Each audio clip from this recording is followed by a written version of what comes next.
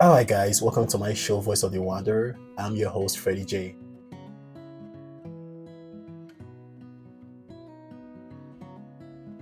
Alright, guys, welcome to my podcast today. I'm your host, Freddie J, and with me, I have the awesome Alexis again.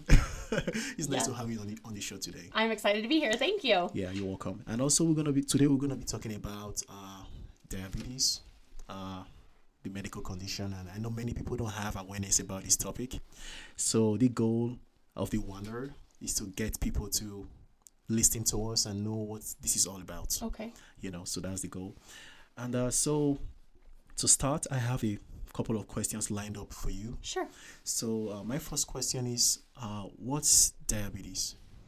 So, in kind of basic terms, diabetes refers to an issue with blood sugar regulation in the body, right? Okay. So, there are different types of diabetes. So, you have your type 1 cases, which are like me, where you're insulin dependent. So, the body, the pancreas, for whatever reason, whether it's genetic, has been environmental, doesn't produce insulin to take care of the blood sugar. And then type 2, you might have insulin production, but your cells in your body are just not sensitive to the insulin that you're producing. And so there's no sugar taken from the bloodstream into the cell. So a lot of times that's an oral medication or sometimes even lifestyle changes that can help control that type. Okay, so type 1, you need insulin constantly. Yes. Then type 2, you don't. So there are type 2 cases where they will use insulin to help support blood sugar regulation, but a type 1 needs insulin to live. Okay. That's the difference. So which one are you living with? Is it the type 1 or the type 2? So I'm a type 1. The type one. Mm-hmm. So you have the fun one. I have the fun one.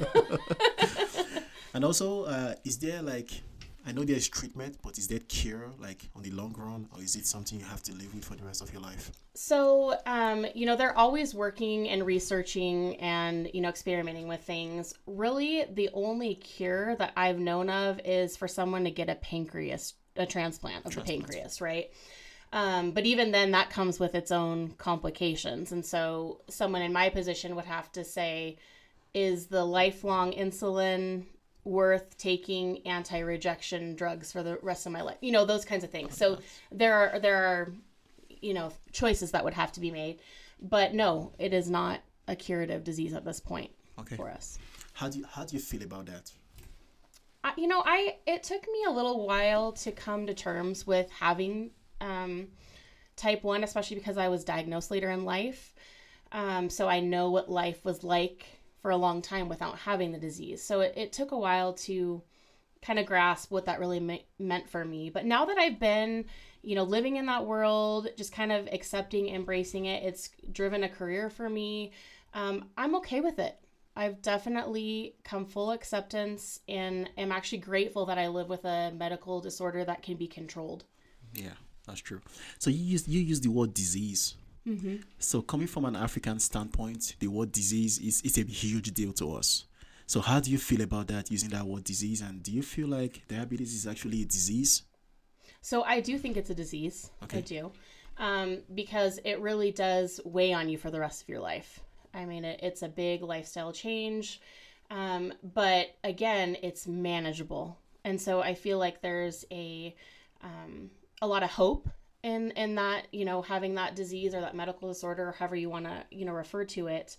I worked in cancer care as a nurse, and that really puts a lot of things into perspective, right? That, some of these battles that we fight aren't really that big of a deal in the long term. So I like the way you look at it. You're looking at it from a positive standpoint, like you're trying to make the best and the most out of it. So I think that's awesome. I admire that. So when were you diagnosed, and how did you feel when you got diagnosed? Sure. So I was diagnosed at age 21, and it was a really rough time because I had just gone away to college. At the university, I was away from family. Fortunately, my sister was there, but I didn't feel like I had a lot of family support to lean into during that time. Okay. And it was a whirlwind because I'm the first type 1 in my family. I don't have any familial history of type 1 diabetes. And so it just kind of came as a giant shock at that time in my life. Like, wait, what's diabetes? What do you mean I have to do all this? You know, and I have to be on these insulin shots. What? I'm a college kid. I'm trying to figure out my life. And then, you know, you get hit with this big, you know, change. And so at first it was really hard to come to terms with what that actually meant for me moving forward. Okay. So I did my research a little bit before you got here, and I saw that type 1 usually is not from a lifestyle, you know, so it's something maybe you get from birth, you know. So did that make anyone in your family go back to go do testings and all that stuff to make sure they didn't have it? No, not necessarily. So type 1 is traditionally known as the juvenile diabetes because it is diagnosed earlier in children. Yeah. But as we've gone on, there have been more and more cases of type 1 coming and being diagnosed later in life. And we don't know if that has an environmental component. You know, something has triggered the body to attack its own cells. Okay. Because diabetes is an autoimmune disease. You know, diabetes type 1 is an autoimmune disease. And so the body's attacking itself for whatever reason. Okay. But no, my family, we just kind of were like, something triggered this. This is something we're just going to have to accept. And, you know, my family obviously got educated in how to help me manage it, what to do if my sugar's low, things like that. And just kind of was a whole learning curve for those of us that were, you know, involved. Mm-hmm. But no, my family didn't go back and have any sort of genetic testing or any of that kind of stuff done. My kids will. Okay. So my children, there are tests that they can do to see if my children are at risk for developing type 1. So this actually happened, what I'm about to tell you. So someone got diagnosed like later in life, and there was that rage, you know, because they felt like maybe one of their, because it was type 1. So it had to be from like their genes, like their family, whatever. And there was this aggression, you know, which I think is fair also. But there was this aggression because that certain individual felt like maybe someone in their family was responsible, because type 1 is supposed to be diagnosed when the kids are younger, not when you're like a fully blown adult, you know. So did you ever have those thoughts in your mind? Like, because I know sometimes also we're humans. Whenever we have issues, our first go-to, our defense, or, you know, our mechanism we use to cope is to look for someone to blame. Sure. You know, so did you ever get to that stage? No, I didn't. And I'm not that type of person by nature, I think. Okay. And, you know, everybody handles their life situations differently. I have always been a very optimistic person. I've always been the glass is half full, you know, let's look at the positive side. Yeah. How can we just move forward? And what do I need to do? Tell me what I need to do. And so I never had any resentment, anger, blaming of myself, you know, or someone else, like they did this to me. It was just kind of like, well, this is what I have. What do I need to do to move on? How can I live the best life I can live? But I don't think it's unusual for someone to be angry, especially because, like I said before, we've known what life looks like without the disease. I mean, I grew up in high school, all my early I never had this. And so I know how taxing it can be now to be tied down to something 24/7, right? That is true. That runs my life. But no, the anger, the aggression, any of those emotions were never there for me. Okay, that's good. So I know you take care of yourself. So let's assume you didn't take care of yourself with your medical condition. What would happen? I'd be hospitalized, most likely. Really? Could die. Mm-hmm. It's that deadly? Mm-hmm. If you don't control, especially with type 1, if you let your blood sugar get out of control, you can go into what they call diabetic ketoacidosis and be hospitalized for that. That's a life-threatening condition in which sometimes people go into when they're diagnosed with diabetes right at first. But if you continue to ignore your blood sugar levels, there can be kidney issues, there can be, you know, issues with circulation, nerve damage, eyes, those kinds of things. And so it's better to just get in control of it. But I know sometimes people go through hills and valleys, even if you've been a type 1 for a long time, where it's like, well, I'll just let this slide a little. And then, you know, you realize you shouldn't do that. So does type 1 become type 2 also? Or can you be type 1 and type 2? Or you just one?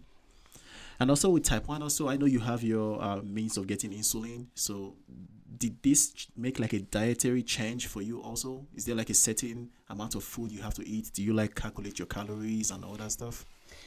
So theoretically, since I'm on insulin, I could really eat whatever I wanted and just make sure that I gave enough insulin to cover the carbohydrate in that meal, right? So if I want to eat a whole pizza, I just have to give myself enough, medication to cover that. But that leads to different kind of issues, right? Weight gain, all the things.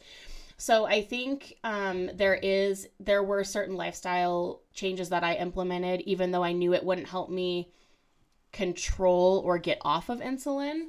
It would help me control maybe the amount of insulin I needed, and help prevent or protect my organs from some other issues that could come up. Because since exercise and things, that makes me more insulin sensitive, I don't have to use as much. So there were things that I implemented, but not like a type 2 case where, lifestyle, more exercise that helps your cells become more sensitive to the insulin your body naturally produces. And some of those, individuals are able to go off medication and things. That's never going to be the case for me. Okay. That makes sense. So between type 1 and type 2, which do you think is more manageable in your opinion? I think they're both manageable. Which is more manageable? I think type 2 might be less difficult to manage. Okay. Just because a lot of times there are, like I said, exercise, dietary changes that you can make that can help your cells become sensitive to the blood sugar that you have without needing to be fed a source of insulin 24/7 deal. Oh, I didn't eat enough. Now my blood sugar's crashing. Oh, I didn't give enough insulin. Now I'm way up here. It's a little bit more of a roller coaster, I think, with type 1. And it's less likely that a type 2 person will go into diabetic ketoacidosis like a type 1 would. Okay. Yeah, that makes sense. So, and also, since you got diagnosed, have you faced any stigma from people? Not really. Mostly just curiosity, I think. No one's looked at me and been like, oh, you have diabetes. It's more of a, oh, what is that? Like, tell me about that. More of a curiosity, which I think is great because I am all about bringing awareness, right, to this, or helping someone that maybe feels really alone in having diabetes, especially type 1, maybe feel a little bit more seen, right? Oh, there's a representation of someone who knows what I'm dealing with every day. So, okay. I think you had it easy though. So I know of someone who was at the front of a store somewhere in public, and she had to give herself insulin. I think her pump, I don't know what was going on, so she had to use like the needles. Manual. And someone called the cops because they felt she was doing drugs. Like, oh, sure. And she cried. It was emotional and all that stuff. And when she told me about it, I felt this rage. And as much as I want to be mad, also I felt maybe those people who made that call also, they thought maybe they were doing good. Right. But also, yeah, I was trying to imagine how she felt. Well, and everyone's experiences are going to be different and unique to them, right? Yeah. But that just proves the point that we need more awareness of what this looks like for people, because not every type 1 is on a pump either. People still do manual injections. So at a restaurant, you got to pull out your pen or your needle, draw up and do it right there, out in public. And so an awareness for people to understand like what that looks like, that not everybody that might be doing that is doing drugs, right? There might be a medical reason for that person needing to administer right there. And so all the more reason why diabetes awareness is such a pressing topic for a lot of people right now. So let's imagine a scenario. Let's say you didn't know, you're like a regular person. You're ignorant. You didn't know diabetes is a thing and they use needles, and you saw someone in the restaurant like injecting themselves with needles and whatever. How would you respond?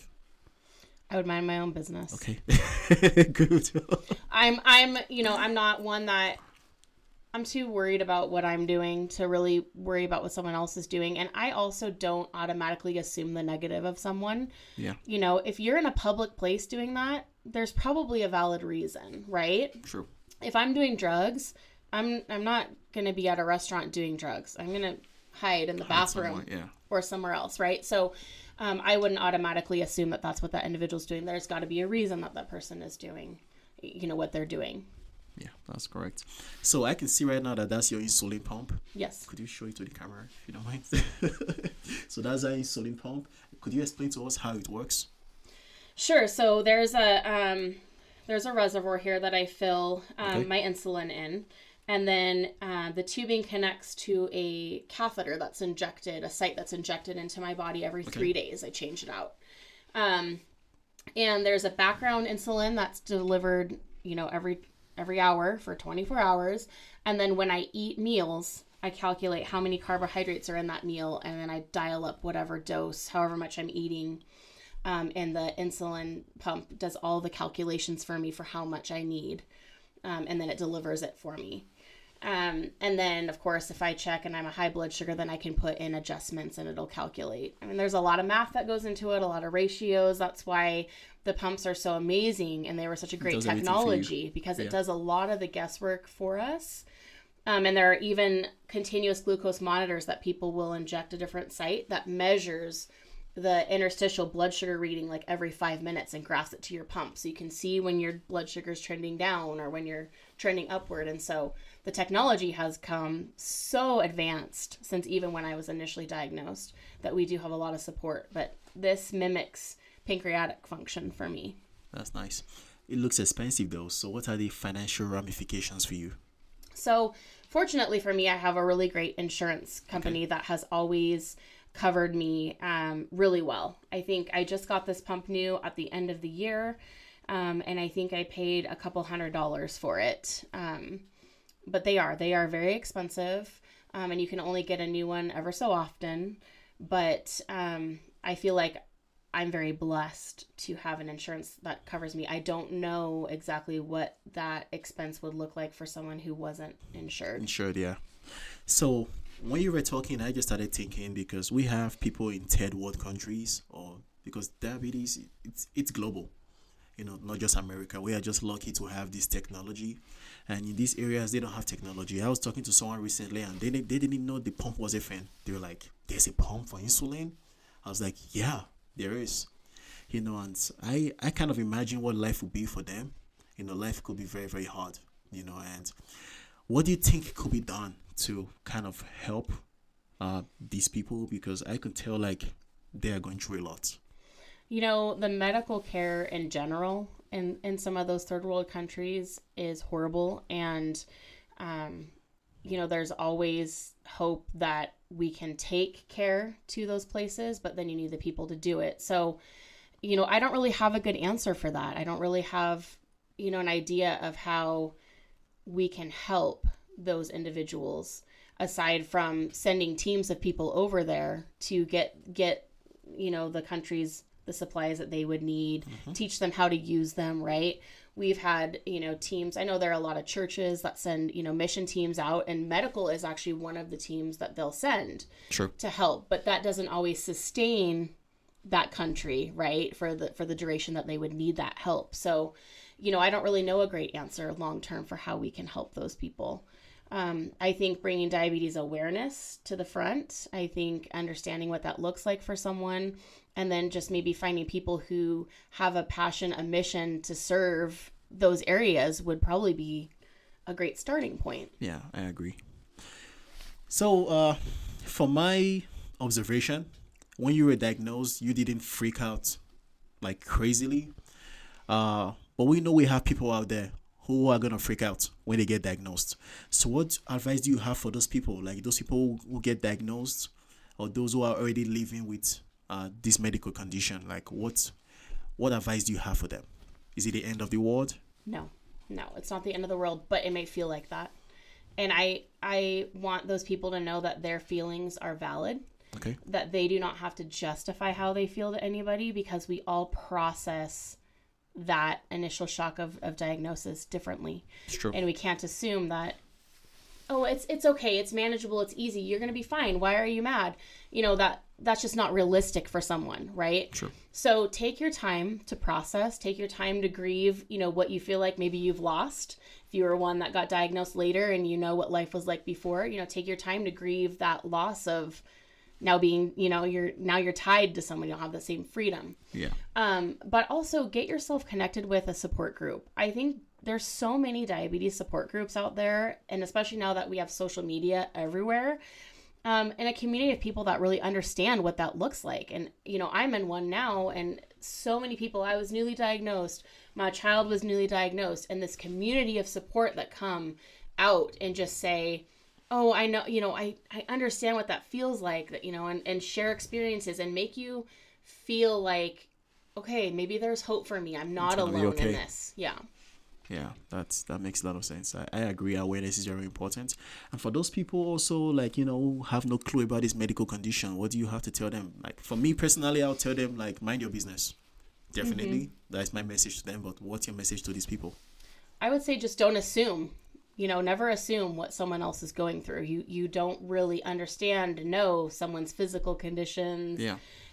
And I feel like we live in such a judgmental world that that's easy to go right there and be like, oh, that person, but if you take a step back and take out a self, most of the time there's no need to judge someone else or even give a thought to what that individual is doing. I would tell people to worry more about yourself or ask questions. Yeah. I mean, like, not everybody's going to come vomit their life story on you or tell you all, but if you're curious, I find just ask. The worst thing that can happen is someone can look at you weird or be like, mind your own business or whatever. Like, okay, sorry, or you'll get someone like me that will just freely tell you. And then now you come across that again, Okay. So as you were talking also, we were about to draw the curtain and my mind just went straight to the prices of insulin. And I just can't help but say, let's talk about this. I think it's a major issue. So we all know America is a market economy or capitalist economy. Any CEO will try their best to make a quick buck out of any situation. And I have been following the news, and I know, like, the federal government, they've been trying to hammer on these people to make them reduce the prices of insulin. And for some reason, it's a back and forth battle. Like, they go back and forth, back and forth, and back and forth. And for me as a business-minded guy, I'm saying, oh, it's business. But also, we are joking with the lives of people. Mm-hmm. I've seen many cases where people, they die or they ration their insulin because they don't have insurance or they don't have the money to buy insulin and all this stuff. All this is happening on US soil, not even a third world country. Like, what do you have to say about this? I think that's big pharma in general. I mean, I really think that there have been fights for lower costs of insulin and diabetes supplies just in general, and what they'll cover. And I think it's gotten better. I pay significantly less now than I ever have for my insulin. That's good. So, but I'm also an insured individual. Like I said, I'm very blessed to have insurance that covers me. So someone that's, facing a new diagnosis with no coverage, I mean, I can't imagine what it's like for that person, because they're just going to pay an astronomical amount of money to just live, right? But what a lot of people don't know is, some of the drug rep companies and things have, patient support. You just have to apply for them. Okay. Patient assistance. I always would tell people back when I worked in a pharmacy, contact the company, ask if they have patient assistance, coupon cards, any of those kinds of things, because a lot of times they do have a budget for patient assistance, but you have to be willing to seek that out. They're not just going to, blast free money, here. But there are companies that will help patients who are uninsured. Okay, that's good. I'm glad, though, that there's an improvement. Like you said, your insulin price went down. Now you're fully insured. So I'm hoping that, moving forward, that people will make use of these opportunities, like try to get those coupons and all that stuff. Mm-hmm. But also I just feel personally, this is my personal opinion, I feel like when people are unable to buy insulin or purchase insulin and what they need to stay alive, it then seems like the cost of living, the cost of their life is too expensive. Like, they can't afford to live, and it's very, very touching, and there are many times that I just sit back and I think about it. I'm like, this doesn't sound right. For someone who is type 1, you didn't ask for this, and I just feel like it's wrong. It's wrong and it's not fair also. Yeah, I mean, I completely agree with that. And I think that's why those individuals are in even more need of a support system in place, True. right? Because you think, oh my gosh, I'm the only one. But when you're in a Facebook group of thousands and thousands and thousands True. of people, and you say, I have no insurance, you're guaranteed to get a bunch of people who know exactly what you're going through. And that feeling of just not feeling alone sometimes is enough. It's a lot. To motivate you to find out, well, what did you do? And, and get some resources, some help, for yourself. But you're right. There's no good answer, because it is a tricky, unfair, life to not be able to afford medication, not get the help that you need. And that's why I can understand someone's anger, someone's, rage, I guess, toward a diagnosis. And I just always hope that gets better, Yeah, I agree. And also, have you in the past volunteered, like, maybe going to like a camp, like to, kind of mentor people who are going through the same condition? I know you mentioned the support group, but aside that, have you done anything outside that to kind of see how you can help those in the community, or have you thought about it? So, I'm a registered nurse, and in my preceptorship, I actually worked in an outpatient diabetes education center. Diabetes, my diagnosis is why I pursued nursing in the first place. I wanted to be a diabetes educator. I wanted to work in an environment where I could relate to someone personally, where they could see me and say, oh my gosh, you understand what this might look like for me, like someone that really understands, right, what they're going through. And so I did that, and that was a really great experience for me. But I ended up in a different field of nursing that just found me. But I continued to do it just with people who would reach out to me. I've always been visible with my diabetes. I've always talked about it, and people have approached me, and I have helped through messaging, through meetings, through phone calls. I've given talks at different conferences and things like that, or get-togethers for health nutrition seminars, those kind of things, and talked about my experiences and managing diabetes, but never a camp, never anything like that. But definitely will talk to, help, support anybody that I can. Okay, that's nice. And I'm glad you're trying to help any way you can. And it's kind of inspiring that's what inspired you to go into the nursing field you are in right now. I think that's very, very admirable. Anyways, thank you very much for coming on the podcast today. And I think I learned a lot. It was very informative. Good. And I hope with time we can sensitize people, like get it out there so they know what this is all about. Absolutely. Like it's not the end of the world.